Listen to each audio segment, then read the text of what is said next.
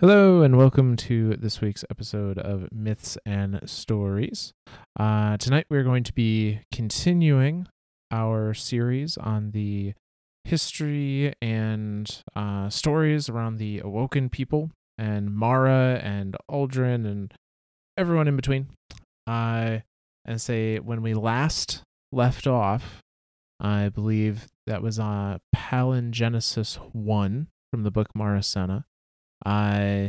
We had just watched the group of Awoken that had decided to leave the Soul System with Mara and Aldrin to go back, or decided to leave the Distributary, to go back to the Soul System to try to help the people there and repay this cosmic debt that they had to their parent system.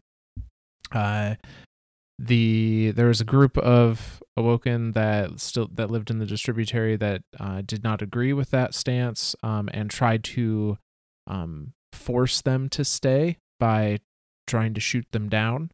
In which Mara responded by just pumping all the rockets to the red line and shooting through the portal as fast as they could, and that's where we left off. That's right. So yeah, that's where we left off last time.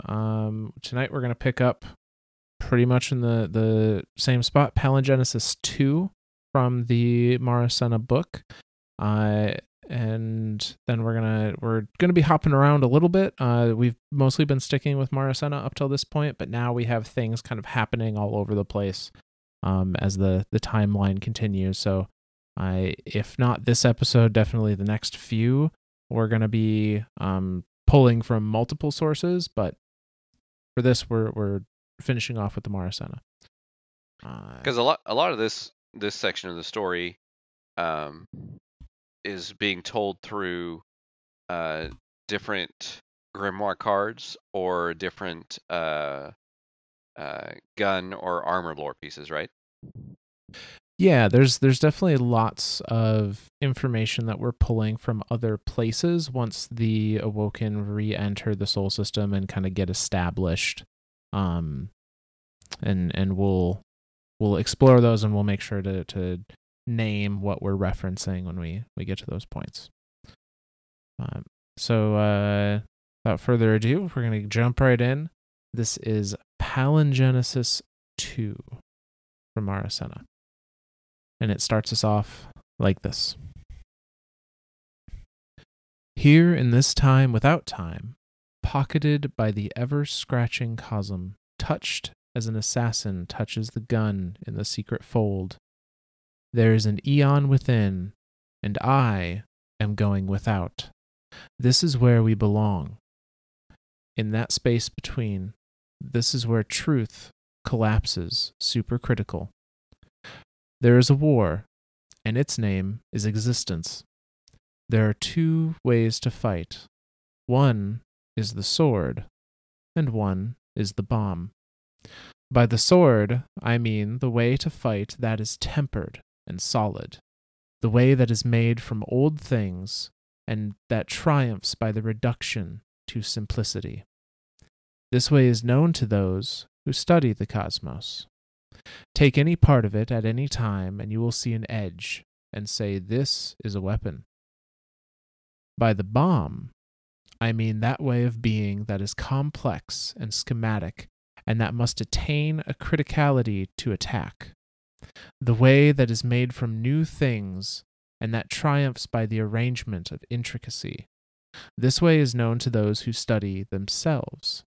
Take any component of the bomb in isolation, and you will say, what is this? I cannot understand its purpose. Yet in it is the possibility of a fire. Numberless are the spaces that surround the universe. Subordinate and superordinate are their relationships to the intrinsic world that is only itself. We pass now through analogy space that will reify what was once subject into object. That power I held, which was agonistic to a mother's rapprochement, will be realized and reified. First is the awareness of my vector, which all who follow me held in their hearts.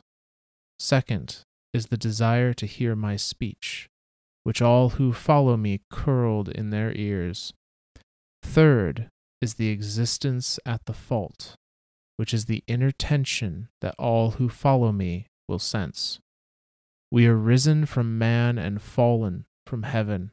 We are made again in that fall. What was once us will not ever again be us. I am the uncrowned ever queen, and my only diadem will be the event horizon of the universe, which is my dominion. By falling, I will rise. There are an uncountable number of ways to be between 0 and 2. And that's the end of that one.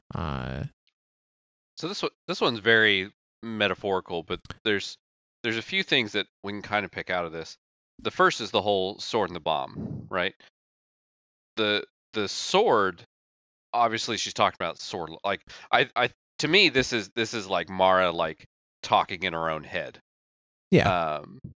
And she talks about the sword, talking about the sword logic, and she even says, reduction to simplicity. And we talked about that in the Books of Sorrow. Like that's all sword logic. So she is having never, I think at least up to my knowledge, up to this point, never even heard of what a hive is or the Books of Sorrow or any of that. So it's interesting to me that she picks out sword logic here, but not calling it sword logic, right? She says, there's two ways to exist, the sword and the bomb. And so I don't think she's directly referencing sword logic here. It just happens to coincide with the thought pattern of sword logic. The other is bomb logic, which is the opposite of sword logic. Whereas reducing everything to a simplistic form, this is being the most complex thing. And looking at any one part of it by itself, you're like, I don't know what the fuck this does. This means that, like, looking at a wire, you're like, okay, that's a wire. What purpose does that serve? But then looking at the bomb as a whole, it has a complexity to it, and it needs each individual part of it is reliant on every other individual part of it to obtain its goal, to exist as this explosion, right? And then the next like several paragraphs here, basically the rest of this entry, it's again, it's very what's that word? I don't know. It's not like, it's very superficial. There's a lot of there's not a lot of realism to this, But the things that I picked out was like, first is awareness of my vector. So basically, vector being a direction, given a direction in a three-dimensional space. Typically, planes will use vectors when they're determining where they're gonna what path they're gonna fly. So it gives you not only a direction but also a speed. That's another part of the calculation for vector. But definitely in a three-dimensional space, X, Y, Z axis along with as well as speed. But in this sense, I think it's less of a directional thing, and I think it's more of a like subconscious directional thing. Like what is our purpose in this universe? And Mara is thinking of what that is, and to hold that purpose in all of the Awoken that have come with me, hold that in their hearts. The second is the desire to hear my speech, which all who follow me curled in their ears. And this one's interesting, and this one's going to come into play later on. And I again, I don't want to ruin, I don't want to spoil anything here, because it's a very interesting thing that it's mentioned here, before we the reader are made aware of it. But that's one to keep in mind there, that desire to hear my speech, which all who follow me curled in their ears. And then the third is the existence at the fault, which is the inner tension that all who follow me still sense. So there's definitely like they all sense this purpose going forward, and it's felt in between every single person that has crossed back over that event horizon, back through that black hole from the distributary into back into the soul system. Yeah, I think there's a couple things. I mean, the first thing is we have to remember the Marasenna book is autobiographical. I think that's the right term. It's being written by Mara. She's writing about her own story. Yep. She tells us that kind of in the prelude to the book. Right. So the very first chapter that yeah, some of this is her interpretation of what is happening, and her interpretation in her own way, because we know she doesn't like to speak plainly. She thinks language is a poor form of encryption. And it's very much her way to speak, maybe not in riddles, but in trying to emulate a feeling more than a description via a word. Yeah. And that definitely seems to be kind of what she's aiming at here. I also wonder if the fact that she is first is the awareness of my vector, second is the desire to hear my speech, third is the existence at the fault. That is very similar to me, to kind of how it was described as the rules of the Awoken Society were established coming into the distributary. Oh. And I wonder if this is Mara maybe not remaking the Awoken in the same way that she did when they entered the distributary for the first time, but she's setting the parameters that their beings will follow when they come out the other side into the soul system. Interesting. I never thought of it from that point of view, but I like that. I really like that idea. I like that idea that because because it's almost like passing through the event horizon is allowing her to create the parameters, whatever parameters she wants to set. Mm-hmm. And in this sense, she's creating those 3 parameters. That's an interesting. Oh, I like that. Okay. Yeah, she's not rewriting their existence. They're not becoming a new thing like they were going the other direction, but she may still be able to exert some control over what they end up as on the other side to some degree. And I think if I'm looking at these cards right, we might actually be able to explore that tonight. Some of these parameters. Yeah. Because again, that second one is the one that stuck out to me at first, and now thinking of it in the sense that you're explaining it, now all 3 of these are sticking out to me. So we're like, oh, that's why this is happening. That's why they can do this. That's why this happens. Da da da da. So yeah, I like. See, this is why I leave all the theories crafting to Myth, because he is a genius, and he just comes up with the best theories. And 9 times out of 10, they end up being right, or really close to right, and I like it. I don't know about genius, but I like piecing things together. Yeah. That leads us into our next one here, which is going to be Palingenesis 3. And that one is going to go like this. The first hulk they colonized was a 1-kilometer habitat tender, reactors still burning, gravity still steady at 3/4 of Earth's. Driven by an AI long ago reduced to basic subroutines, the tender had completed its final mission to wrangle an Oort cloud comet down into the asteroid belt. When no orders came for the comet's disposition, it had set about gardening. The comet's surface was domed and soiled, and tethered mirrors kept taut by photon pressure focused starlight into a silvery radiance, which fed the oxygen forest well enough. It would have been a marvel of greenery and ancient ice, but the surface had caught fire recently. Oxygen-fueled flame killed nearly everything except insects and rats. But Mara judged it would be a good fixer-upper. The rats, the first intelligent life they had met since their return, and the insects edible. The hulls had not survived the unpocketing as well as their passengers. Those were the ships they flew over on. The micro-singularity wormhole, propped open by a precipitous spike of dark energy, pulled alloy and ceramic armor like taffy. Missiles mauled 5 of the hulls. Worst of all, the passage through the nightmare Lehman between worlds had devastated onboard AI and logic systems. It was time to abandon their cocoons. Aldrin's survey located a reef of derelict spacecraft, apparently convoyed together for mutual aid in the asteroid belt. The Jensum scribes who had joined Mara on her journey were even now giddily cataloging cultural markers and ancient records. "We'll salvage the hulls," Mara told Sjur Eido. "Pull out the raw materials and the systems we can still use, and bring the biosystems of these hulks back online.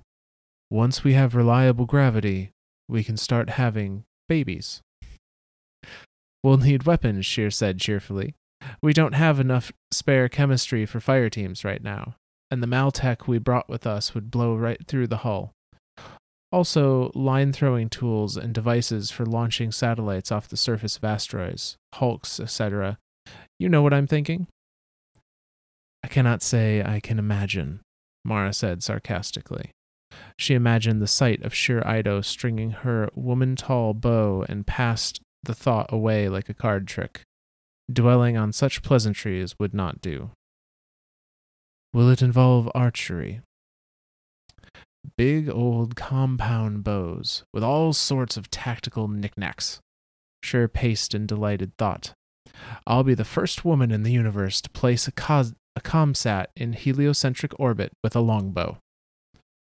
"You're absurd," Mara said, and at Sjur's uninhibited grin of delight at the thought of exploring and rebuilding this entire reef with her, even at the terrible flinch-thrill idea of sending Sjur into violence and danger, Mara felt a tinge of worrisome warmth and gladness.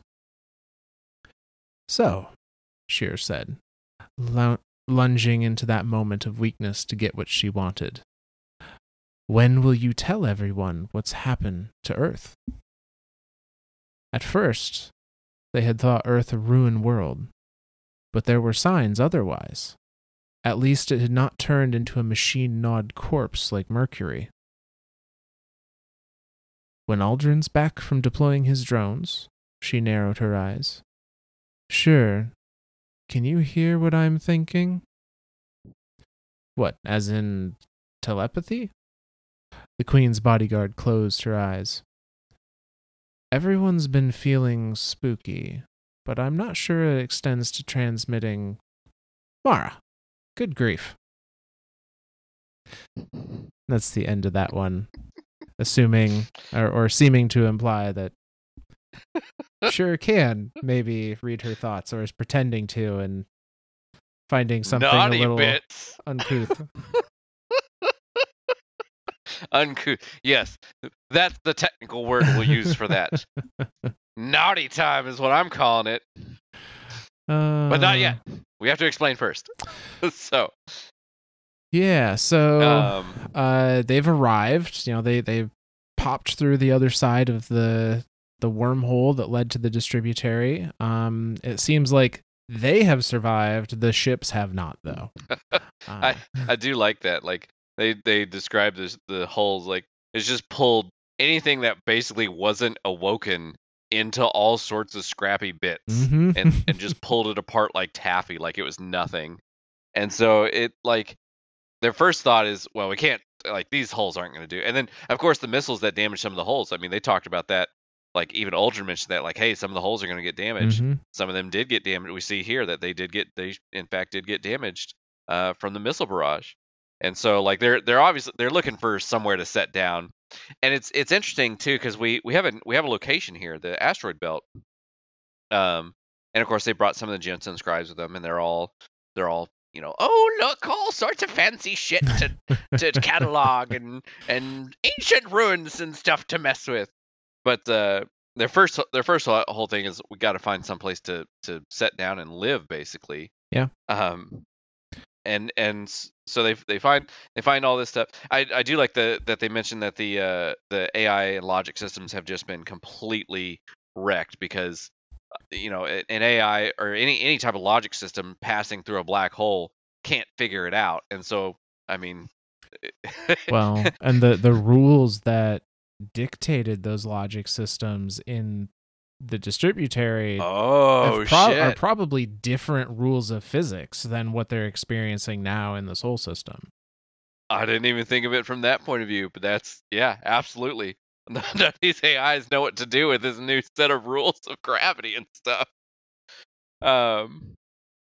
Yeah, I like that. But, so they have this deal, or they have this little rock that had caught fire, but there's rats and insects and stuff that they're eating. They're eating the bugs. Which now I never went through SEER training, SEER training when I was in the military, but that's like survival something ranger, all this other stuff. Yeah, there's a lot of nutrition to be had in bugs, but I'm telling you right now, I am not eating a space cockroach. You cannot pay me enough to eat a space cockroach. So good on the Awoken people. Apparently they were living on them for a little while. At least that's what it sounds like. Yeah. But yeah, so Mara kind of sets, these are the things we need to do. We need to, we see that there's this asteroid belt of derelict spacecraft that we think we can cobble together parts enough to create a livable home. Our main goal is figure out the systems we can still use, get everything back online, and then start populating. Start making babies. I love that. That's like one of the first thoughts here.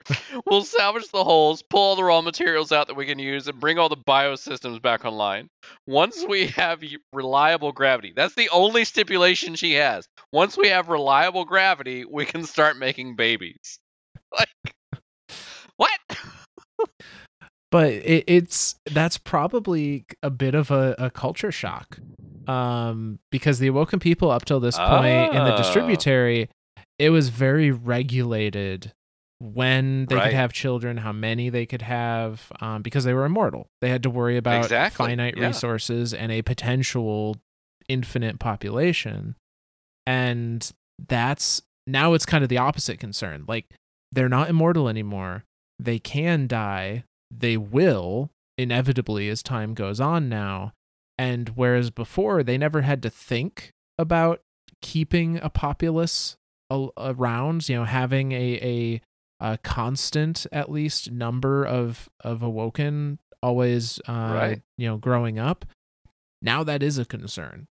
Now I don't know that it should be priority one, the way that it seems to be placed here. But I mean, at least we know where Mara's head's at. Right. Same spot all of our heads are at. Well, that and her thought of that little picture in her head of Sjur stringing her longbow, apparently. Apparently Mara's getting a little hot and bothered. So we also discover here that they have already found out, and clearly they've been here for a little bit, but not very long. They've already found out that there is life still on Earth. Yep. And and that Mercury has just gone crazy. Like, it's interesting here too, because I trying to piece timelines together and everything. We know that Vex were in the Sol system during the Golden Age. They helped. They helped. I say they.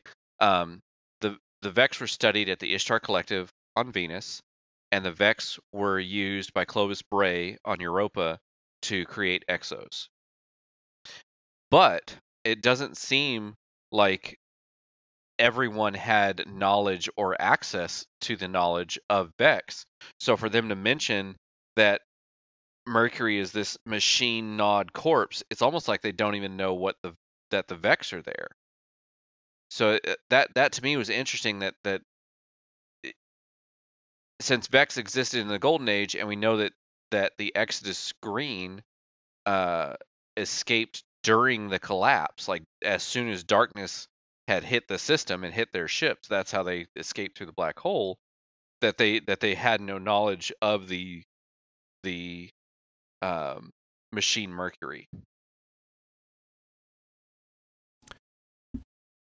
Well, we do know that Mercury was, at least outwardly, still terraformed all the way back when Saint 14 was first trying to guard colonies there.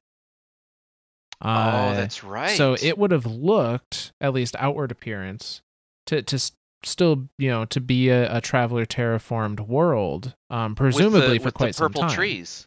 Yeah. Like the PvP map.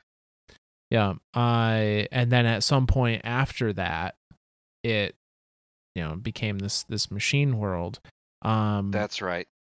I completely forgot about that. And I don't know how how Saint 14 visiting Mercury, in those first instances, timeline wise, lines up with the Awoken coming forth into the absolutely. the Sol system again. Like we have no timeline right now. Like the Awoken know, like we know that 12.1 billion years have passed in the distributary, but the Awoken don't know how much time has passed on this side, right? On the Sol side. So I mean, this could have been from the time that Mara booped the black hole to right now in our storytelling of this. We have an unknown amount of time has passed in the Sol system. We do know from some of the cards that we're still going to read later tonight, but we do know that it's at least they come into the Sol system at least at the time of the Dark Ages on Earth, possibly before, but definitely they did not arrive later than that, like because they reference Gotcha. events and that happened during then. So definitely, obviously post collapse because they were escaping during the collapse. Yeah. We know that as far as the timeline, as soon as the collapse happened, that's when every single ghost was released, and that's when the ghost started creating Risen. We don't know. We don't have an exact amount of time for how long it took Risen to be created. We have a little bit of time because of, and I'm going to reference one of our earlier episodes, Ada-1 story, the story of Ada-1 that we covered, Mm-hmm. one of our very first episodes, because during that time they were doing the Black Armory stuff. The collapse happened. They locked themselves inside the Final Forge. I can't remember the name of it. It starts with a B. Berguzia. Yep, they locked themselves inside Berguzia Forge and were creating Ada-1 to be a mobile forge. And while they were out running around, they came across Risen. So we know that there was an amount of time there, but again, no set amount. No, like, hey, this was exactly 10 years or something like that. Yeah. So we know that an amount of time passed before, because presumably the ghost didn't just pop out of the Traveler and just run around and find the first. I mean, obviously, some of them did find just the first thing they could and was like, oh, that's my Guardian. Boop! Resed it. But we don't know if that was like in, did that happen same day? Did that happen same year? Did that happen same millennia? Right. We don't know. But we don't have a good time frame there. So all that aside, we know it's at least Dark Age, maybe a little before, for when the Awoken popped into the Sol system, and started figuring out how to live here. And they had a lot of growing pains trying to figure out how to live here. So the next entry that we're gonna go into is before we jump to that one, there's one last thing here that I wanted to touch on. The whole the Sjur. Can you hear what I'm thinking? Oh yes. Yeah. That to me harkens back to that second point that Mara made. Like this is so two things here. Obviously, this is the continuation of the relationship between Sjur Eido and the Queen. I'm going to start calling her the Queen because they even start calling her the Queen in this entry, or the previous entry. Well, she refers to herself as the uncrowned ever Queen. Uncrowned, yep. So the relationship between Sjur and Mara is obviously continuing to grow here, but there's also, I think, Sjur is starting to notice, or Mara is starting to notice that people almost have telepathy with her. And I'm curious if that is, and again, that final line, the Mara, good grief, like we don't know if that's Sjur playing with Mara, like just haha, gotcha, or if she really can hear what she's thinking, and that, like what you were saying, if that second law there was created by Mara going forward back into the soul system, then there is absolutely telepathy happening between all the awoken people on this side of the distributary inside the soul system. Yep. And we explore that a little further even. Well, shit. So our next entry here is going to be Revanche 1, which is also the Marasenna book. And I meant to ask, are there I think I asked last time too, the definition of Palingenesis, was that like a traveling? I do know we looked it up last time, but let's see. See, I'm gonna make you do your homework again. This is what I get for leaving him on his own, people. Palingenesis is the exact reproduction of ancestral characteristics. Oh. So that would... So like a return to the... It's a concept of rebirth or recreation. So recreating the people as they transition into the soul system, maybe. Yeah. I like that. Yeah. No, so the next one then is going to be Revanche 1, and Revanche, in this case, means a policy aimed at achieving the return of a nation's lost territory. So, holy crap, that's a mouthful. So it is the idea the Awoken are coming into the soul system. They are there to reclaim their home, their previous home, sure. which they had lost to this cosmic war that they, fled somewhat unintentionally. All under the guise of Mara being the one person from the Exodus Green long ago that voted to go back to humanity, to return. Yep. She kept that idea this whole time. Return home. Fight the fight. So yeah, this one goes like this. Aldrin returned to the reef during the long, unquiet night, when the awoken people huddled in their beds and hammocks, gathered in ice caves and half-lit habitat cylinders, haunted by visions and portents. Faces appeared to them in the sublimating swirl of cometary ice. Images and portraits became impossible to distinguish from their real counterparts. All statues were shrouded, lest they appear to passerbys as corpses. Something had changed in them after their return to the outer cosmos. A live wire hum passed through the tendons in their hands. Their jaws popped when they swallowed, and flashes of light like the impact of cosmic rays obscured their vision. It felt to Mara as if they had lowered their feet into an ocean of change and raised their hand to some invisible cable overhead, as if they were now again in contact with immense and opposing forces that had left an ancient mark. I feel like I've got scurvy, Sjur Eido snarled, having never had scurvy in her life before. As if all these old wounds in my soul are opening up again. People keep sending me notes, Mara said. Her sensorium had died in the transit, so the notes came to her through whispers and scraps of precious paper. They say, I saw your face in my dream. I saw your eyes. I heard your voice. So it's not just me. Aldrin was the second person to bring her revelations on that day. First was Keldawaj, the All-Teacher, one of Mara's most joyful recruits to the expedition.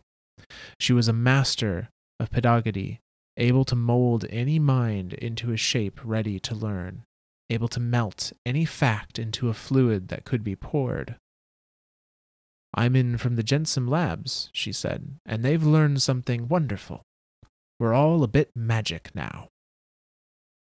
Tell me more, Mara poured her sniffer of icy cometary water.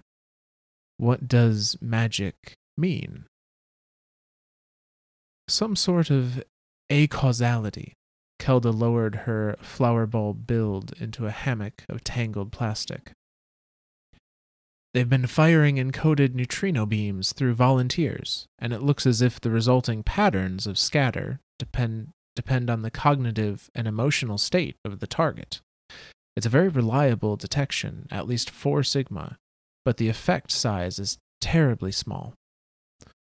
Mara digested this with a shot of ancient ice, slushy against her tongue. Acausality. You mean that whatever's happening, whatever influence we have on, say, neutrino beams, it's not accounted for by physics? Not by any physics we know. At face, it seems to violate some conservation laws, which would make Emmy Noether's head spin. Kelda remembers the names of her ancient physicist heroes, even when she cannot tell which way is sunward. Secret physics. Mara thought of the Traveler and its work. We've all felt it, haven't we? We know we're, trapped in the clinch between light and dark, she wondered, without quite so much portent. We're in contact with certain numinous elements. Kelda held out her cup for more water. The question is, Your Majesty. Don't call me that. We're operating on a direct democracy here. Kelda rolled her eyes. The question is, do we continue to think of this as science? Do we teach it as physics? Causal closure says that everything that happens in a material system has a material cause. However, if symbolic structures in the mind are triggering material effect, shouldn't we call that what it is?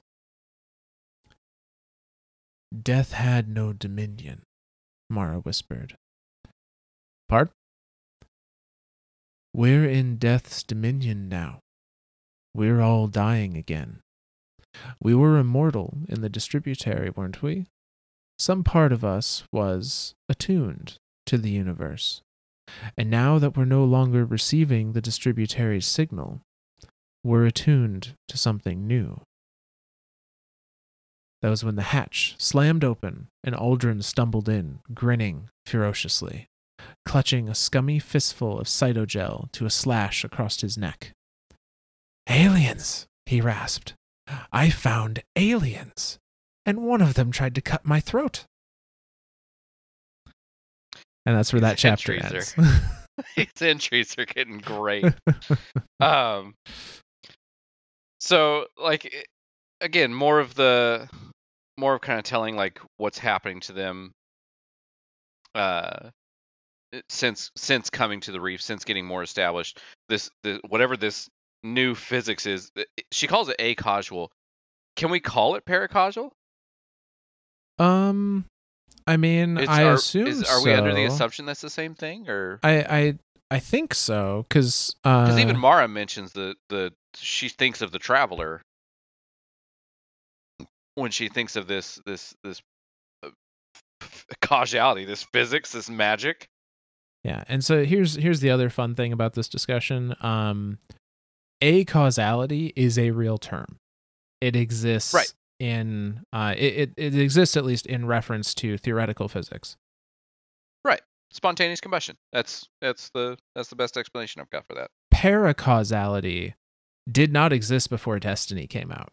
That is 100% a word so made we're just up making by Bungie. shit up now. So the definitions for it actually come from like Bungie's grimoires. Get the fuck out of which here. Which is kind of cool, honestly. But that is pretty cool. But yeah, so essentially they're making up rules and words and shit. Essentially they're the same thing, but Bungie liked paracausality as a term more, and now it literally they made a word into existence. They willed a word into existence. So there you go. I still like the idea that acausality is something like spontaneous combustion, like that thing sitting in front of me with no type of interaction, whatever.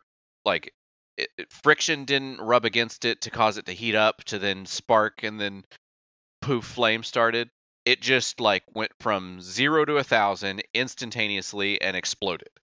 Whereas paracausality is kind of along the same lines, but it didn't just explode. It changed into something completely different that has its own set of rules and logics to itself that have nothing to do with the rules and logics of this universe. I like that definition. Yeah. So that's what I'm going to use going forward. So, but they, the Awoken have discovered that they're all inherently a certain level of acausal. They all inherently can change the molecules that pass through their body to some slight degree based on their emotional state and their mental mood. I love the scientists because again we see Ashemir's logic here. What they do, the first thing they wanted to test something, they shot something at it. Yep. They just shot was it sterile neutrinos? I believe it was a neutrino beam. Yeah. Neutrino beam. Okay, so it wasn't. I can just imagine Asher. I wonder what happens if we shoot something at you. And the other Awoken going, what? What do you mean? Don't shoot me. We're not immortal anymore. No. This is for science. It's fine. Sit down, assistant. That's what I imagine happened in the Jensen labs here. And the assistant's just like, Mara? And Mara's like, fuck it. Sit down. Do what he says. Do what he says. He's the magic man now. You got to listen to him now. You're his subject. Yes, you've been promoted from assistant to subject. I like this term. I miss Asher so much. Like I miss Asher. But yeah, so secret physics is what Mara calls it.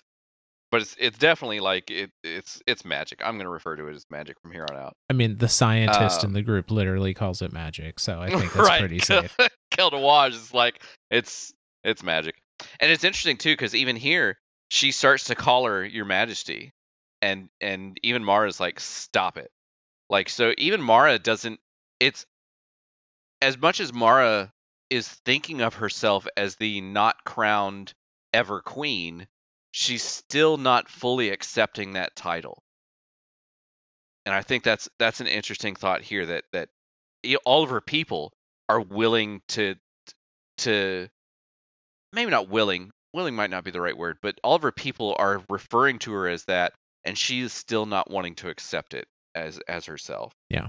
So that was an interesting point there to see there. And I think maybe this might inform some of her character a little bit, because we know, based on, or at least I would argue that we know, based on her interactions with Alice Lee prior to them leaving, she still has a little bit of like an innocent, insecure side to her. Absolutely. She still has a little bit of that like imposter syndrome, I guess. Yeah. Even though she's, orchestrated a whole bunch of politicking and a whole bunch of conflicts, like she still doesn't feel like she should be the one that has the title to lead, to the actual leader, right? Like, and it's funny too that she doesn't want that, because that's even back in the and we mentioned this a lot too. Even back when she was in the Exodus Green, when she was in that room with Alice Lee, she's like, "This is what I want to be. I want to be the captain of a ship. I want to be the." But now that she's put in that position, now she's like, "Well, shit, this shit's hard. I don't like it. Let me go back to being the cult of personality." I don't know if it's that she thinks it's hard. I think it comes back to her original discussion with Alice Lee prior to being Awoken, where, she has her goals that she's trying to accomplish, and, she didn't ask to be anyone's role model, but everyone decided that she was someone worth following. And I think it's a case of that, like, she doesn't see herself as someone worthy of being followed, even if people share her ideals. It's like a fresh actor that did a really good job in like their first movie. Now all of a sudden everyone's looking up to him like, "Hey, you did really cool. Like, Like they don't realize from that moment forward they are now building a personality around themselves, that cult of personality around themselves. And even if whether they wanted it or not, they stepped into a war with the Cabal. No, whether they wanted it or not, they now have this level of I don't know what to call it, responsibility or whatever, but they do, and people start looking up to them and treating them as royalty and treating them as something better than themselves. So yeah, I think you're right there. I think that Mara, having had this cult of personality develop around her, and even her help influence all those events in the distributary all the way up to this point, her people still look to her like that, like, because that, I think that's something to mention too. Some of these people that have come with her are part of the 891, the actual crew. Mm-hmm. Like, these aren't all just, partial distributary born, partial. There are some distributary born with them, obviously. There's some of the original 891 crew, which, in my thought, I'm curious, and I don't think this is ever explained anywhere, how much of the 891 remember everything before becoming Awoken. There are very few that do. Mm-hmm. Obviously, Mara and Uldren and Alice Lee are obvious prominent figures that do remember what it was before that. But how much of the 4,000 or the 40,000 that were in Cryo, how much did they remember before? Or did their consciousness just start getting pulled together and all they knew was a distributary? So that's that. I don't think how many of them? I don't think it is either. And is that by Mara's design? Well, maybe. But I know there was a reference from, I believe it was Sjur in one of our, I think last week's episode even, where she mentions something about like not having a very good memory about what it was, what her life was like pre-Awoken. Yep. And I imagine that's probably and then the little common. Tag to it was few of the 891 do. Yes. Yeah. So I think it's just probably a case where not that many people do remember much, maybe bits and pieces, but that's it. Interesting. And again, I still attribute that to Mara. Like, she couldn't have known everything about everyone to be able to pull their consciousnesses together and give them corporeal form in the distributary. So whatever memories they had must have just been interactions that she had with them and what she remembered of them. God, that's a fucky thought. Or maybe she didn't want them to remember what they had before because she wanted them to be more malleable to have a higher chance of them leaving with her. Damn it, Miss. I'm taking your theory crafting away. I keep trying to. And I swear your theory crafting keeps getting better and better. Can't have it. It's mine. Exactly. And then, of course, at the very end of this, we have Uldren. Aliens! I found aliens. I think they tried to kill me. When it's like that, I think of that meme, right? With the guy with the hair. Yeah. And he's just, aliens. But instead, in this sense, he's got one hand out, aliens, and the other end is holding his fucking throat together because they slashed his throat, and he's just like, aliens! From Uldren's perspective, he's probably really excited to be the first one to confirm alien life and to be the first one to survive it, because that's his thing.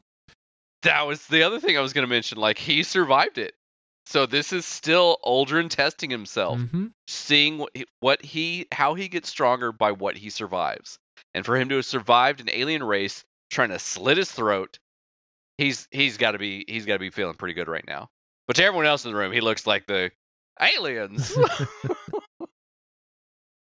So we've discovered magic and aliens. They've been back maybe a month, and they've discovered magic and aliens. It's not all bad. It's something. But with this information now, they have to make some decisions. And that gets us into Revanche 2, which is the next chapter, but it's a different book. So Revanche 1 was the very end of Marasenna. Revanche 2 now is the technically beginning chapter of the Awoken of the Reef. but it is a direct continuation. And it goes like this. Mara calls a caucus of elected representatives in the sacred fire, one of the largest hulks in the reef of derelicts.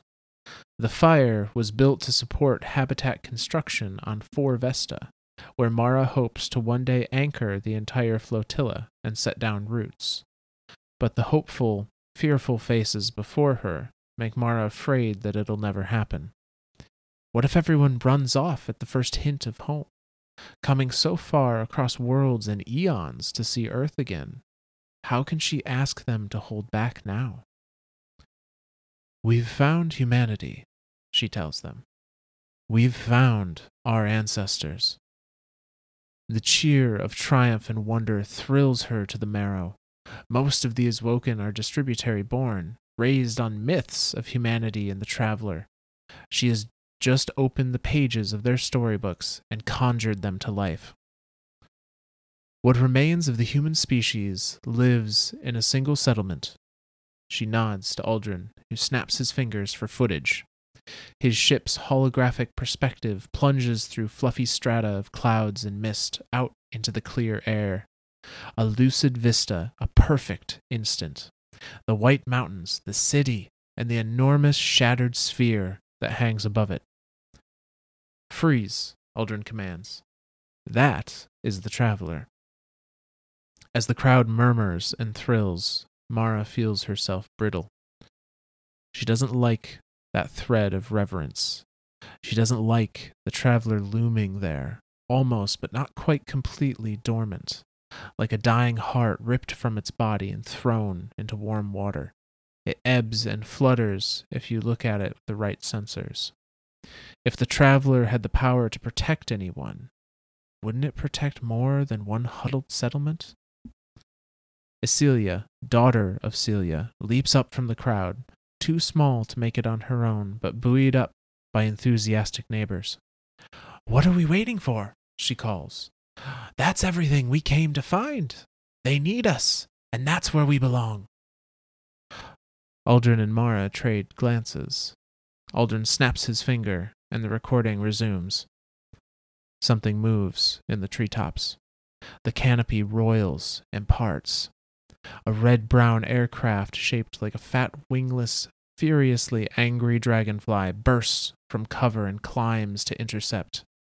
Aldrin's head-cued camera tracks the target, and Mara imagines his narrow grin as he waits for the other guy to make a move. The dragonfly ship drops a brace of little needles, and they erupt into dirty orange flame and come arrowing after Aldrin. Everyone in the caucus gets an earful of his grunts as he whips through a high G turn and climbs away. "Those are fallen," Aldrin says. "They're a species of interstellar scavengers and subsistence pirates. They've been here for a long time, and they've sacked most of the large settlements that survived the original fall of humanity. There may be more fallen than there are humans left on Earth." He lifts his chin to bear the pale scar across his throat. "I landed and went looking for prisoners. I was ready when he pulled 2 knives on me, but it turns out he had an extra set of arms." Nervous laughter. "Worse," Mara adds, beckoning for panes of deep space passive sensor data. "They're all over the solar system. We've detected flotillas of their interstellar ships around Jupiter and Venus. They don't go near Mars, but only because it's under occupation by another alien species. Mercury is, well, you can see for yourself." Gasps of horror at the clockwork cinder, all that remains of the legendary garden world. "We believe this may be the work of the Vex, a machine species listed in Shipspire's threat index." Esilia, famed historian, puts voice to the plea in the crowd. "So they need our help, don't they? We have to go to them. Our ships, our technology. We could all make the difference." No. Mara collapses the projected images before her hands. She stayed up late wrestling with this dilemma, which kept her from wrestling with Sjur. It was a choice she had to make alone. We can't reveal our existence, lest the fallen track us down. We need more information. Our focus must remain on securing this derelict reef, bootstrapping industry and a population, and scouting out the solar system. Mara, with all due respect, all my genuine gratitude for bringing us here, Acelia sighs. Who died and made you queen? Mara says nothing, but she thinks. Everyone, Acelia. All of us died and made me queen. That's the end of that one. So we're starting to get a bit of a timeline here, or not necessarily a timeline, but we're definitely getting kind of a footing of where we are in the history of the Sol system. Obviously, they found that there's humanity. It's right there, single city, traveler looming over it and everything. So this is, and we know that the city, the last city, which is that's when you as the Guardian in game go to the tower and you're looking at the traveler there, like that is the last city. That's what it's called in game. That's everything about it. Yeah. But we know that it was built. We know that Zavala helped build it. So this is, which that's kind of an interesting thought there too. Zavala's Awoken, but he helped build the last city. There might be some retconning we might need to fix here. Yeah, and even further, they talk about warlords, which, not to say that warlords couldn't have existed when the last city was around, but I think that most of the warlords were wiped out by the time the city age started. So what this might be though, is they refer to it. Let's see. Do they ever call it a city or do they call it a settlement? Ooh, that's a good question. Because I don't have sources for this off the top of my head. Other than I guess I'm pretty sure it shows some of this in the Zavala cinematic about Zavala's origins. Right.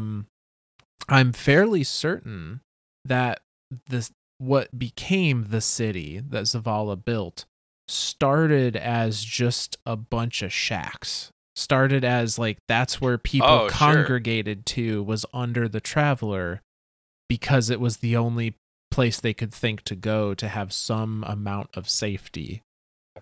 Sure. So that might be what they're seeing is this like makeshift, refugee town that eventually becomes the city. That might be what they're looking at right now. Okay.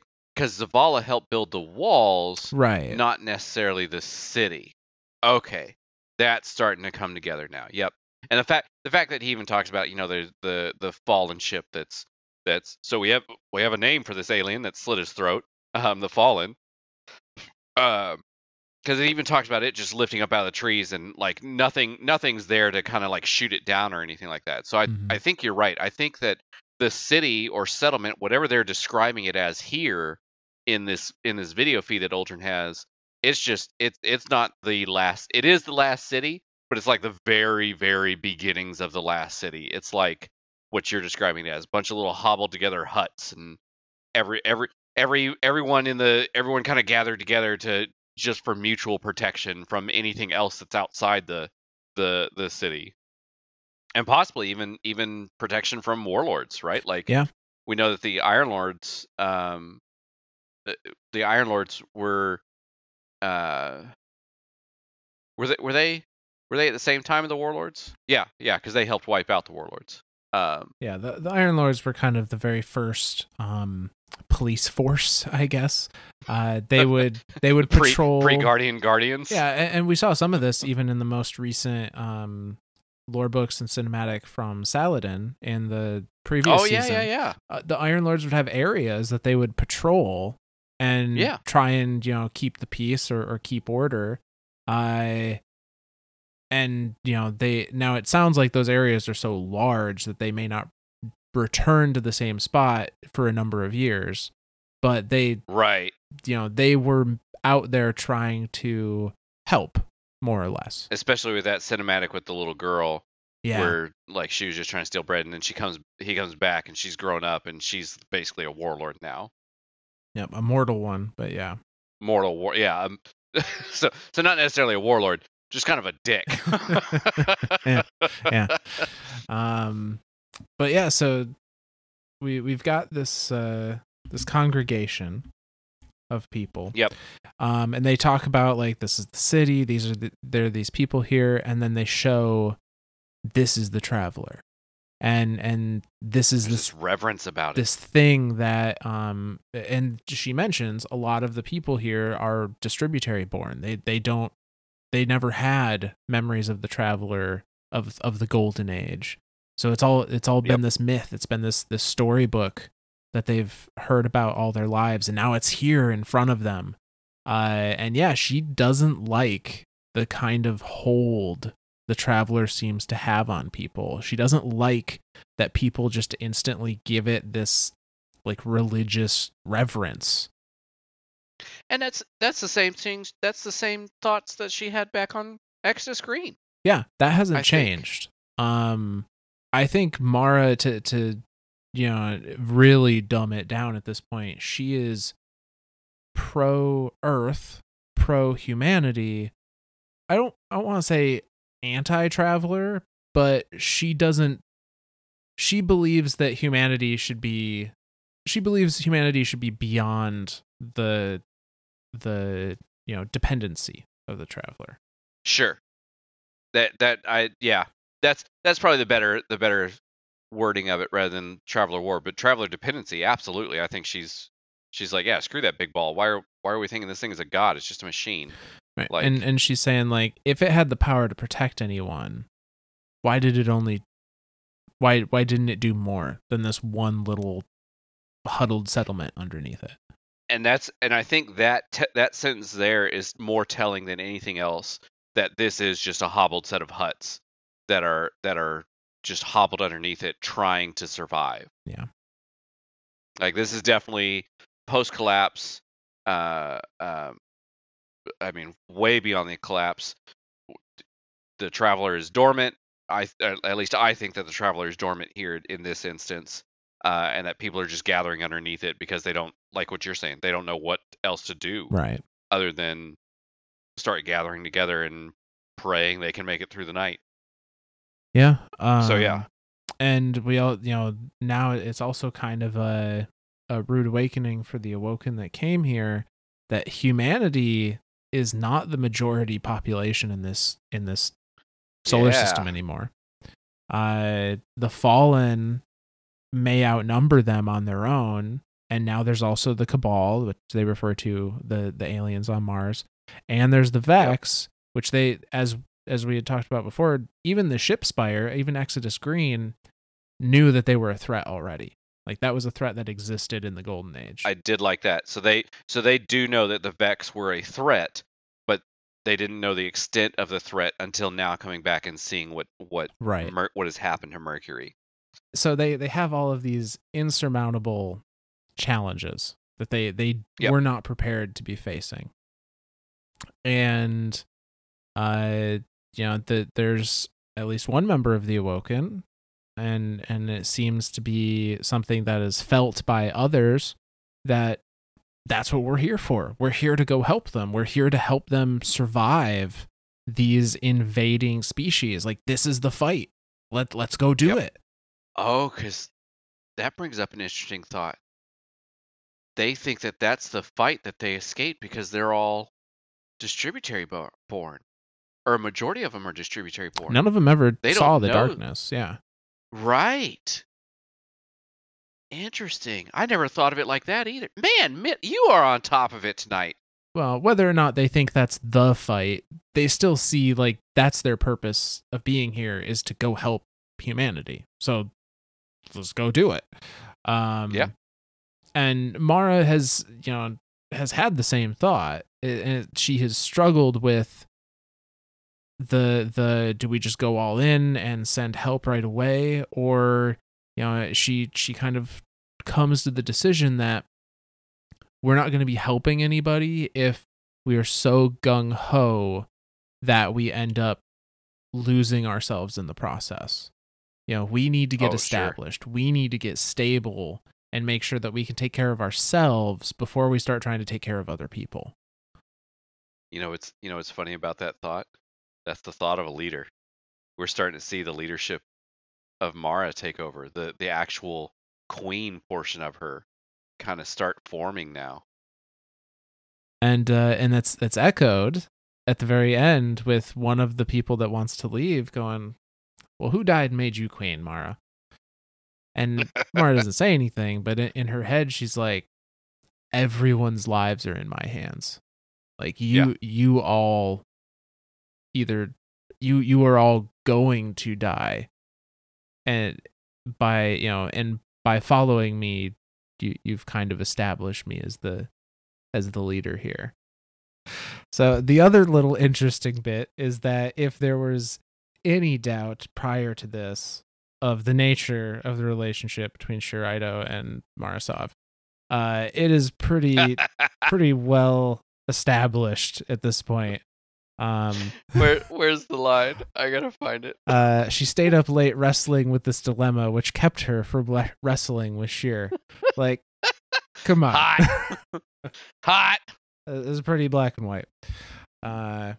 So that brings us then to the Revanche 3, which is still in this book, The Awoken of the Reef. And Mara's got dissenting opinions on her hands now. She's got a group that is saying, we want to go help the humans. We're here. We found them. Let's go.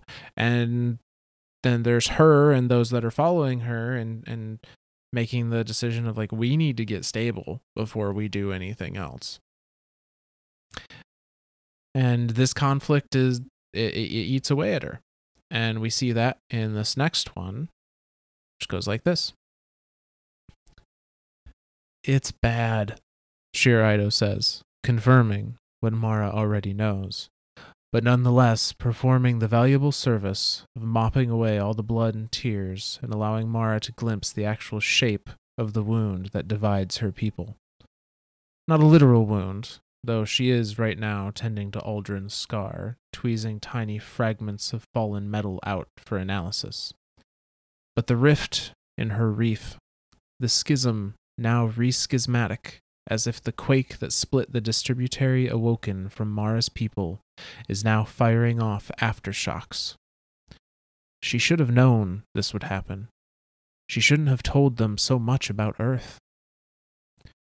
How bad? She asks. Sjur pokes Aldrin in the hard gut, where a passing line of molten metal left a red burn. He's under anesthesia, but he snarls at her anyway.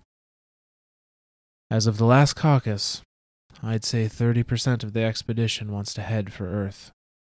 If you ask the 891, though there aren't 891 of them anymore, it's more like 80%. Mara swears and pulls a bloody line of solidified slag from her brother. Unacceptable. We can't lose their skills. Or their genes. The Awoken have yet to adapt to the attrition of this harsh, spaceborne world, and tentative mothers are still in the early stages of designing their babes. It's vital to maintain a diverse gene pool, and the fallen will vector them back to us. I know, Sjur says heavily.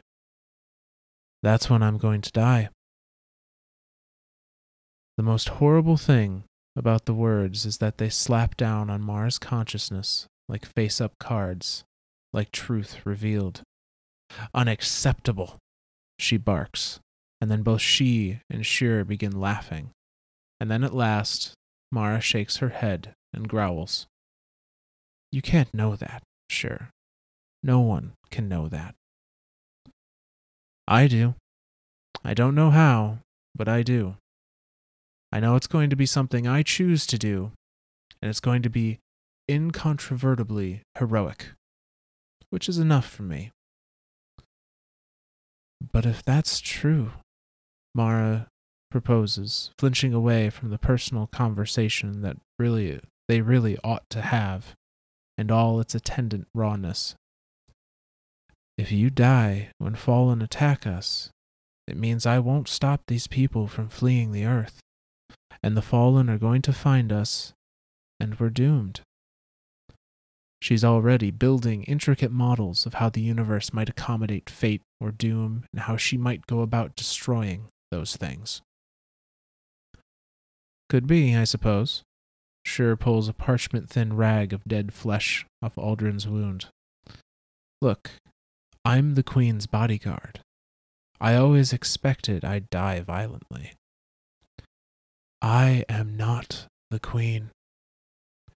Maybe that's your problem. She flicks Aldrin in the chest, leaving a purple bruise, fading. What is with you two, anyway? You never talk about him. You never seem to think about him at all. But he's dashing himself to pieces for you. How to live as his favorite and only sister for so many centuries, and hardly even smile at him. Secrets, Mara thinks. You've got to have secrets from each other, so there's room for him to fill in the gaps with his own happy illusions. Two ships joined together rigidly will tear each other apart if they try to move. But a loose tether leaves room to maneuver, and can be more quickly disengaged, if necessary. That makes her think of Sjur's prophecy again. She sets the shrapnel down in the dissection dish. Very gently. You won't die. I won't allow it. That's the end of that chapter. So this one is very telling of a lot of things. Primarily the schism that's starting to form between the I don't want to call them Reefborn yet, but I'm going to start calling them Reefborn, because that's definitely what they're starting to become. They even mention that the mothers are still trying to figure out their babies, right? Like they're still trying to figure out how to have babies, because this is a whole new set of physics to some of these people that they've never had to experience or even understand before, and a whole new set of laws governing everything that is just completely foreign to a lot of these people. And so there's that divide, right? Like it's like that. It's funny because it's like even Mara mentions it here. It's that divide redivided, the aftershock. The first divide being the Awoken in the Distributary, and now the Reefborn Awoken, and now we're here at the Reef. Well, it's not called the Reef yet, but we're here in the asteroid belt. These flotilla of ships that are kind of strung together very loosely. There's a split going through the people, and it sounds like it's not a one-sided split. It's not even it's not a even split. It's a very one-sided split that a lot of them are like, let's go. We need to help. This almost looking at Mara like, you told us this is why we're coming back, to help these people. So let's go help these people. But Mara still has that leadership in her, that we need to establish ourselves. We can't just run in balls first, gung ho, shoot first, ask questions later, and she doesn't say it out loud, but look at Aldrin. She's pulling shrapnel and shit from Aldrin. This poor guy's half dead. And like that's just a scouting party. If they go in full force, more than likely they're possibly gonna get wiped out. And so Mara's trying to show their people, like, look, we need to slow down. We need to establish this. And of course, she even says, like, if they do split off on their own and try to help, the Fallen are just going to drive them right back to us, and then the Fallen will know exactly where we are. And now we're in a bigger world of shit. So yeah. And pair that with Sjur's prophecy, her prophecy of her own death being at the hands of Fallen that are invading the Reef. That just kind of confirms Mara's worst fears of, well, if your vision, however you got it, is true, then that means the fallen do find us, and that means that we're doomed. Yeah. And that was something I wanted to ask too. Do we have any, like, I knew about this prophecy that she has about the vision of her own death. Where did this come from? Is this the only mention of it other than later on? Like, as far as I know, I think it's probably, I don't think we have any direct explanation that we're offered. is this a However, form of acausality? I think it's probably a little bit of the Awoken magic going on. I think it's also, we find that Mara seems to have a little more of this Awoken magic than others in later Absolutely. chapters. And Mara also has visions of her own demise.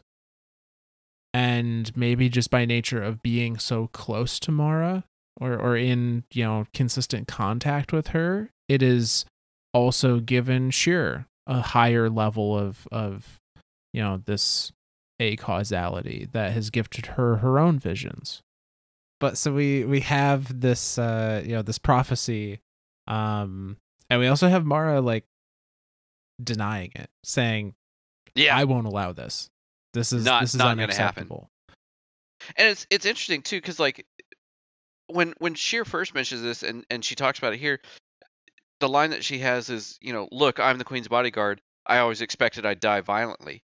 And so I never fully understood if this was a full on prophecy from Sjur, or if this is just like, because she's the queen's bodyguard, it, by nature of being a bodyguard, something bad is going to happen to her. So she's just kind of drawing her own conclusions. But it seems like it is an actual prophecy. Like she had some sort of vision or something that showed this to her. And now Mara's just straight up like, this isn't going to happen. I'm going to stop it from happening. She specifically mentions that, when Mara says, and the fallen will vector them back to us, Sjur then specifically says, yes, they will, because that's when I'm going to die. So like, I think it's very much a specific vision of, this is what's happening at my demise. So yeah. I also think it's interesting. She makes a comparison here with Aldrin. Sjur asks her, like, how do you keep your own brother at arm's length when he's, putting himself in mortal danger for you? So addicted to that what do we use? What was the phrase we used last time? Addicted to her approval. Yeah. But she uses the analogy for Aldrin of, like, if two ships are connected by a rigid barrier, they'll tear each other apart. But if you keep a loose tether, one can maneuver without destroying the other. And I that analogy, I think, is interesting, because then she immediately after that comes to the mind, says again, like, I will not let you die, which seems to imply to me that rigid connection might not exist for Aldrin, but she's slowly discovering it does exist for Sjur. Like, destroying one destroys the other kind of thing. Well, and then the other line too that she adds as kind of like an afterthought, talking about Aldrin, talking about the relationship with Aldrin, and can be more quickly disengaged if necessary. Like, she knows that it's easier to just cut Aldrin loose than it is to cut Sjur loose. It seems like that's that she knows that that's a thing, and that she would be willing to do that. Like, this person that is addicted to her approval, she's willing to just cut him off. That's yeah. But yeah, so Sjur has confirmed for Mara that there is a percentage, a large percentage by some counts, of the Awoken people that want to leave. And those tensions eventually boil over, and we get our next chapter, which is Revanche 4. And it goes like this. Of all the disasters that might happen in space, riot is the worst. Breaches can be contained, fires can be starved, plague can be quarantined, radiation shielded, heat vented, but a riot has a will of its own. A chaotic ingenuity that corrodes any countermeasure. Mara crawls through compartments choked with vaporized coolant. She keeps low and clutches the breather to her face. All she can think of is Kelda Wadge's last message and the data attached. Mara, the paracausal effects are strongest around you. Whatever's happened to us, you are the locus. I cannot overstate how subtle and how important this discovery might be. Mara, when we use radioactive decay as a trigger for simulated bombs that could harm the Awoken, the trigger atoms are 1,000-fold less likely to decay near you. People are literally safer when you are around. She has to get into the riot. She has to protect her people. A horrible groan vibrates through the habitat structure, and then, with an apocalyptic shudder, something tears off the reef. A ship. A ship is leaving. Mara has failed. Mara drops onto her belly and pants into the mask. Then, cringing in anticipation of migraine, she activates the augment. The jury-rigged machine her UTEX produced for exactly this purpose by extracting Mara's ruined distributary implants and reworking them. She's going to fire a command override to shut down the ship's systems. But then she realizes it's a salvaged human vessel, deaf to her commands. She gasps in frustration, sucking down cold bottled air. Sjur. I'm here, her radio whispers, pinned down in the dockmaster's office. I shot a few in the shoulders, and they seem to have gotten the idea. Let them go. If one ship's away, there's no sense holding back the rest. Our position is compromised. Understood. Broadcast to everyone. I'm going to allow anyone who wants to leave the reef to go. This is their one and only chance. She rolls onto her back and stares up into the swinging vortices of coolant, seeing faces, futures, the lives she has just lost, the lives she might yet lose. She brought her people here to die in the sense that she brought them into mortality, but she never wanted it to happen quickly. They know, Your Majesty, Sjur says. They already know. What? You told us. We heard your voice. Awe like gratitude in Sjur Eido's voice. Mara, I heard you. You spoke to me. And that's the end of that chapter.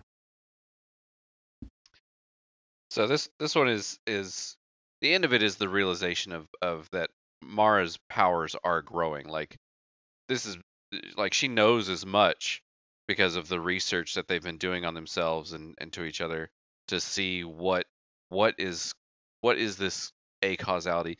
And now they're starting to refer to it as paracausal. So I think you're right in the I think you're right from earlier. Like acausality and paracausality are the same thing.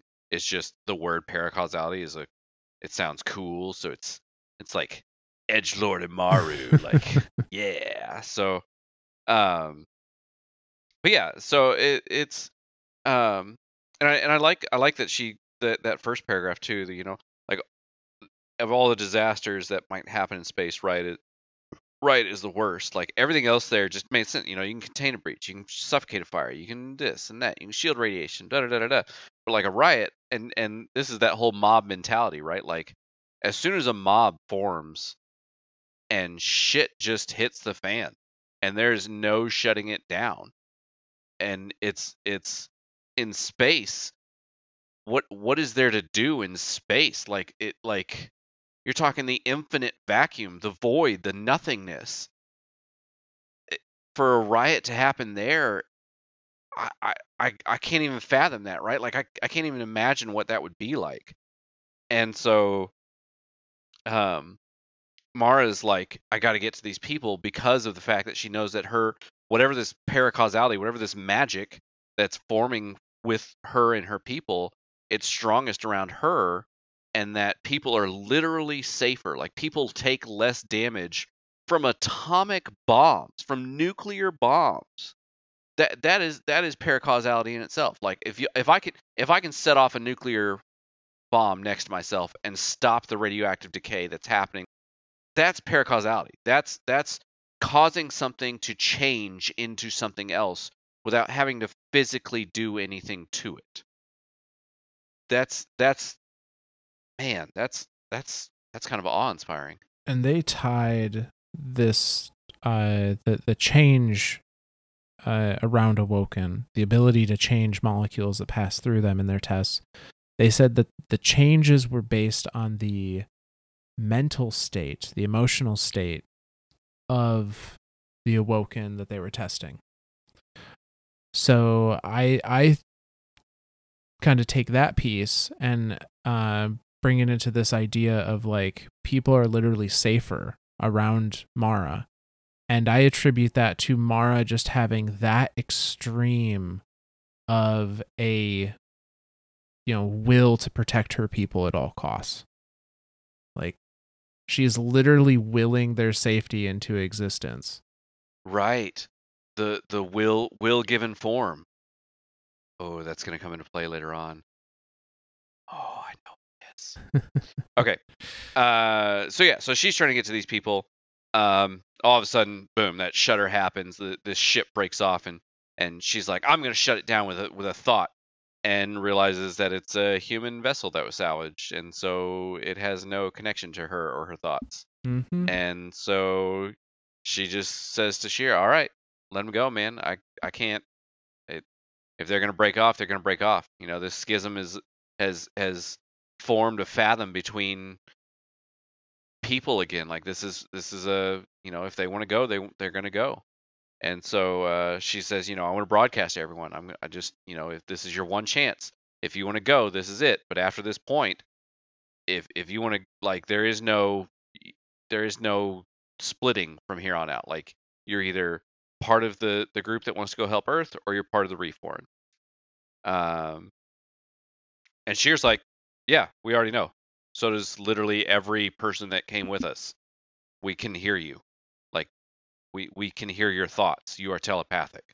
So just straight up confirming that second edict, right? Like that second, like, her voice is in everyone's ears because they are all telepathic with each other. They have some sort of telepathic link with each other. Yeah. So Mara has decided we're going to let these people go rather than try and force them here and potentially do more harm to, because they're clearly willing to leave by force. So we're only going to do more harm to the few of us that are here if we try and push it. So that brings us then to this one's gonna be kind of an interesting one. I'm gonna read part of Revanche 5. I'm gonna interject a little side story there, and then read the second part of Revanche 5 because it timeline wise it kind of fits in the middle. Okay. So I'll kind of try and note that when I jump around here. But so yeah, starting on that chapter, it goes like this. Thus the Riven Awoken were riven again into Reefborn and Earthborn. Those who left went to scour the ruins for lost history and give some succor to their human cousins who still clung to a hostile world. The Awoken came unto these humans like Nephilim, armed with lost weapons, forgotten industry and medicine. They were like omens of hope, for they were often taken to be starborn colonists returned to the hearth, which was not, after all, so far from the truth. All who looked on them saw that the night sky contained more than lurking doom. They bred true with each other and sometimes hybridized with humans, and in the course of centuries many forgot the distributary and even the reef. However, there was always in their souls an itch, a vector pointing to a distant place in the asteroid belt where their queen still dwelt. "They've made a difference already," Sjur told Mara not long after the first Awoken made planetfall on Earth. "They'll save so many lives just with the provision of medicine, pure water, and construction supplies, that even if they all died by year's end, they would each yield 10 or 20 humans." "I know," Mara said with bitter pride. "Let the people remember them as saints and paladins, and tell no one how many more they might have saved if they had only kept the faith." For she knew the precious value of each awoken life. She knew how many she would have to spend, and mourned each soul wasted on a lesser purpose. So we're going to pause in that chapter, and I actually want to read a bit of a Lord card from the weapon Canister Major, which came out in Season of the Lost. And it's going to introduce us to what a very important character that many of us probably know, Revanche, what she was doing at this time as a young Awoken, presumably born in the Reef. It's going to be a little weird perspective because she's like reminiscing with somebody, talking in a past tense, but as far as her life that she's talking about at this point, it fits here chronologically. So again, this is Canister Major, and Petra has this to say about her early life. "I began the training first," Petra explained, "but I found it difficult. It didn't come naturally to me, not like this." She nodded toward the grenade launcher sitting beside her. "Imar didn't make it any easier. He was one of the oldest and the only male Techian I ever met. I never felt like he gave me an honest chance." Petra paused to consider. Maybe he'd already looked in the future and saw that I'd wash out. "I didn't know exactly how unsuited I was until my sister started her training," Petra continued. "Right away, Pinar and I began having long conversations inside our dreams. We'd talk all night and wake up with full memories of what we'd said. That was the first time I realized how powerful she'd become." Petra lowered her eyes. Of course, Pinar was Imar's favorite, and the more quickly she progressed, the stronger our shared dreams became. It didn't take long before it was more than just talking. She began to manipulate the dreams, changing locations or her shape. I couldn't keep up. It was like being a passenger in my own head. Her dreams became my nightmares. Petra shook her head as if dislodging an unwelcome memory. That's when I quit the training, and the dreams stopped. Eventually, I found my place in the Corsairs. But part of me wishes I had finished my training as a Techian. If I had, maybe I could still find Pinar out there in a dream somewhere. So I'm going to stop. That's the only relevant bit for this particular weapon. But so just solidifying that during this time where the Earthborn and the Reefborn have formed and are doing their own things, Revanche started as a trainee to become what we now know as Techians. tech witches, you guardians call them. Yeah. To quote Petrovich.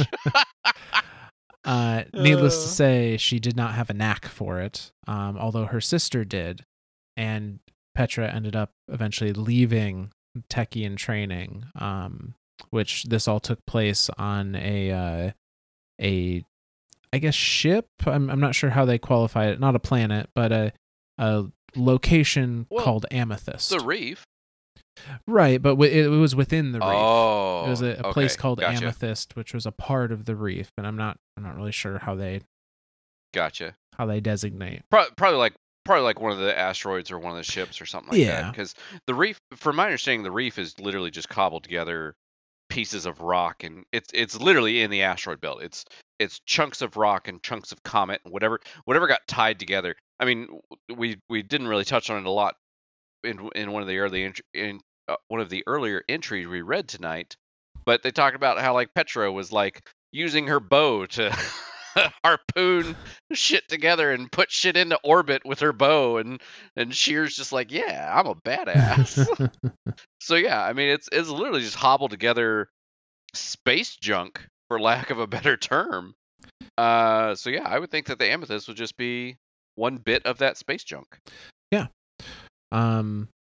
But so we have, the Reefborn are staying in the Reef, the Earthborn have left, and Sjur says, even shortly after they've left, that like they're helping, they're saving people. Each one awoken is yielding, 10 or 20 human lives that can continue simply because they were there.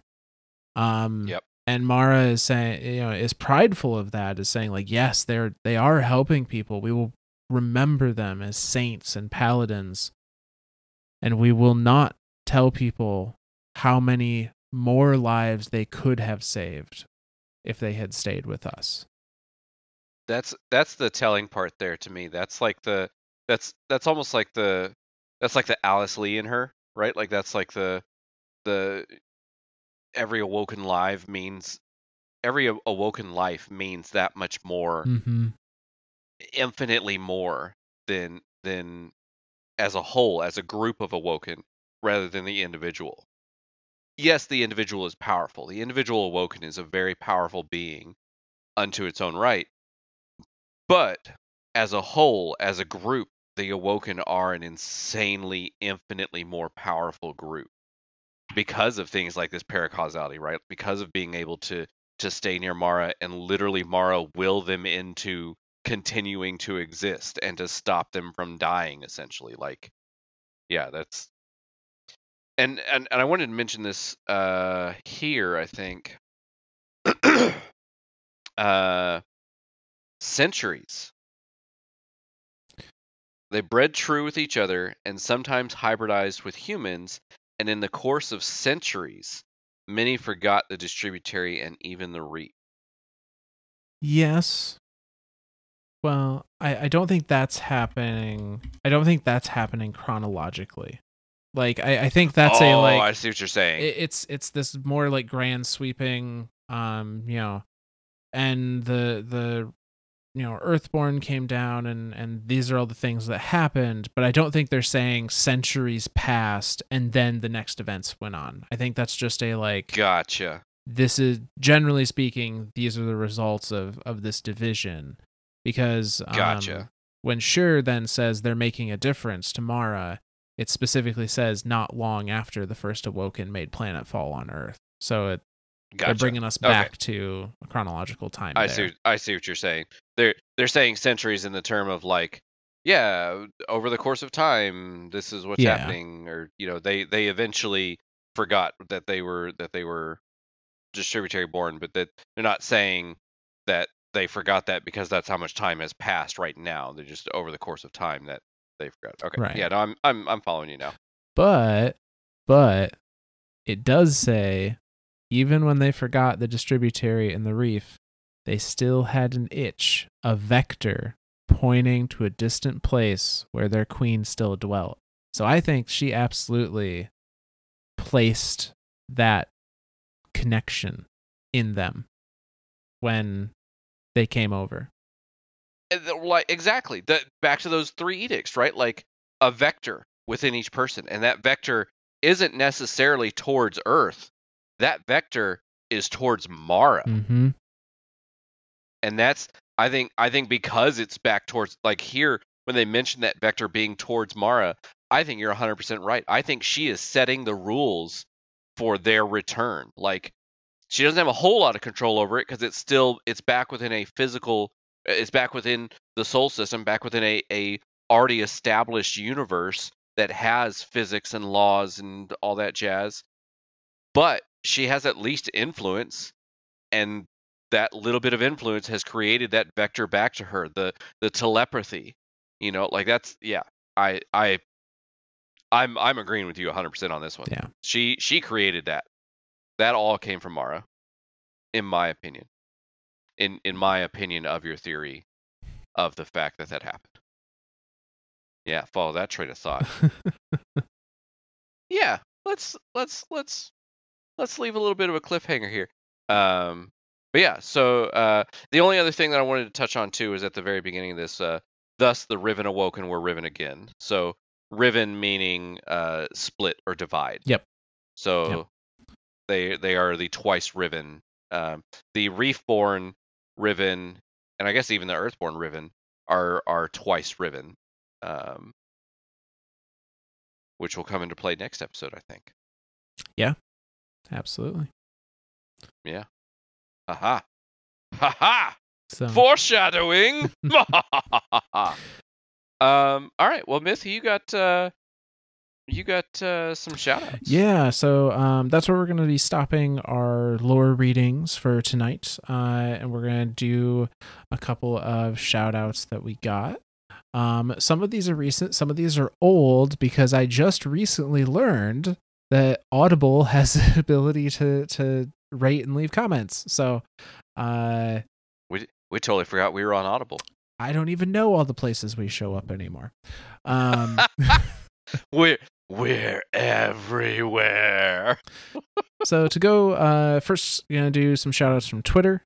Our first one comes from a PC gamer Twilight, who says, just started to listen to you guys' podcast over on Spotify. The whole story of Mara was so cool to listen to, and hear the whole Awoken story arc. So glad you're enjoying it. It's probably my favorite story to tell. My favorite story within the Destiny universe is that of the Awoken. It's because he's Awoken. That's all it is. I mean, yes, my character is Awoken in game, but yeah. Just wait till we get to the Exos. All 5 minutes of them and why we hate Clovis. It's fine. It's fine. There's a lot more than 5 minutes, but there's a lot of reasons to hate Clovis. So I'll give you that one. Our next one from Twitter comes from I believe it's Kyo. Hopefully I have that right. Who says, Audible listener here. This is how I knew we were on Audible. Just finished the episode. Read it all myself some time ago, but as always, love to hear your guys' interpretations and thoughts. Keep the content coming.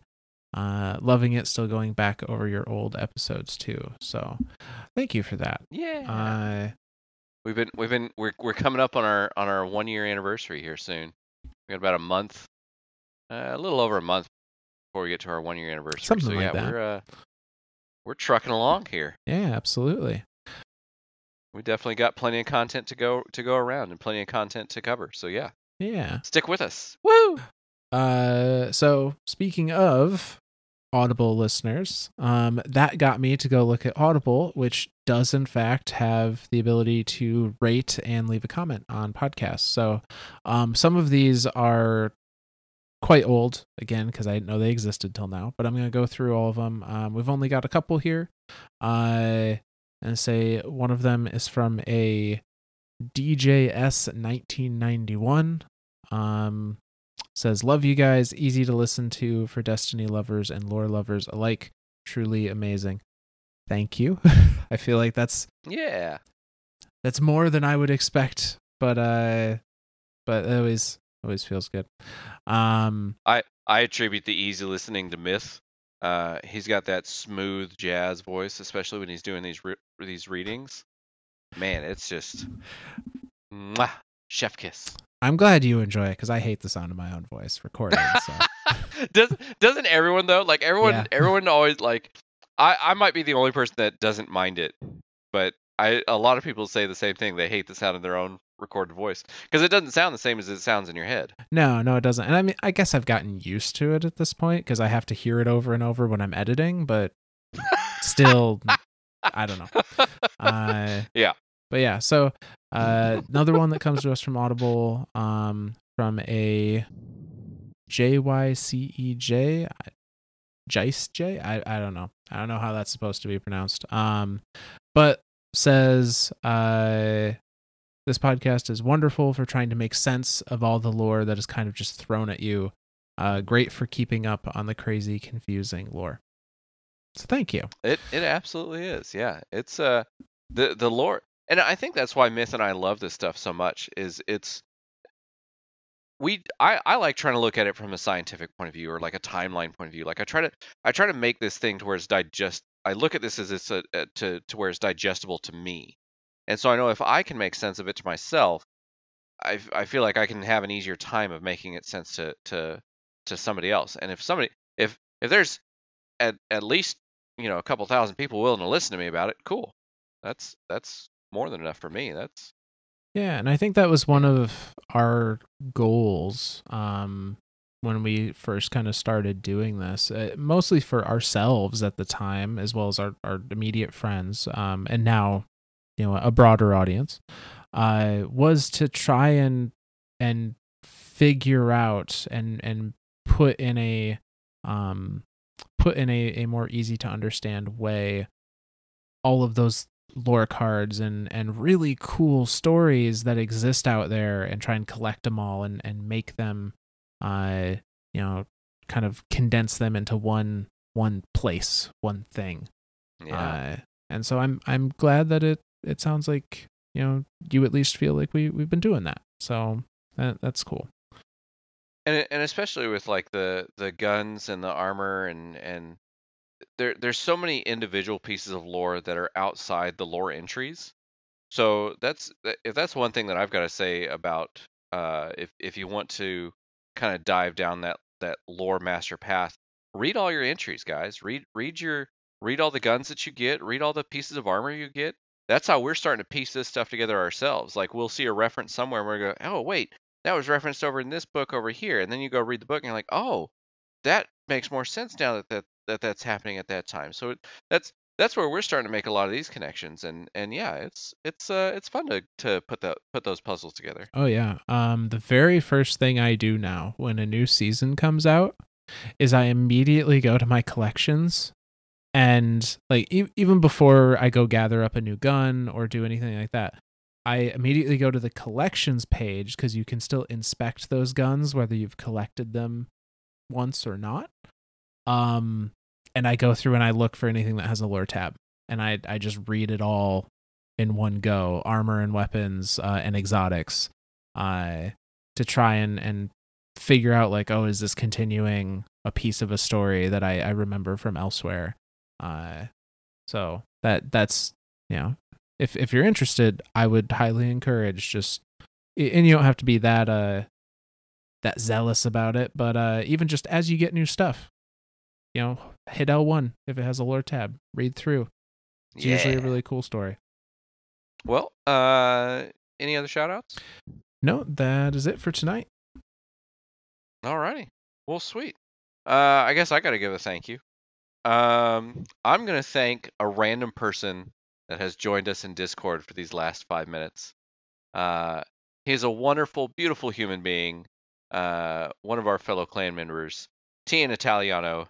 He puts up with our shit, so you don't have to. So thank you, Tian Italiano. Puts up with our shit so you don't have to. Never before has there been a more accurate statement. I like it. Alrighty. Well, then from all of us lore nerds to all of you guardians out there, we'll see you next week.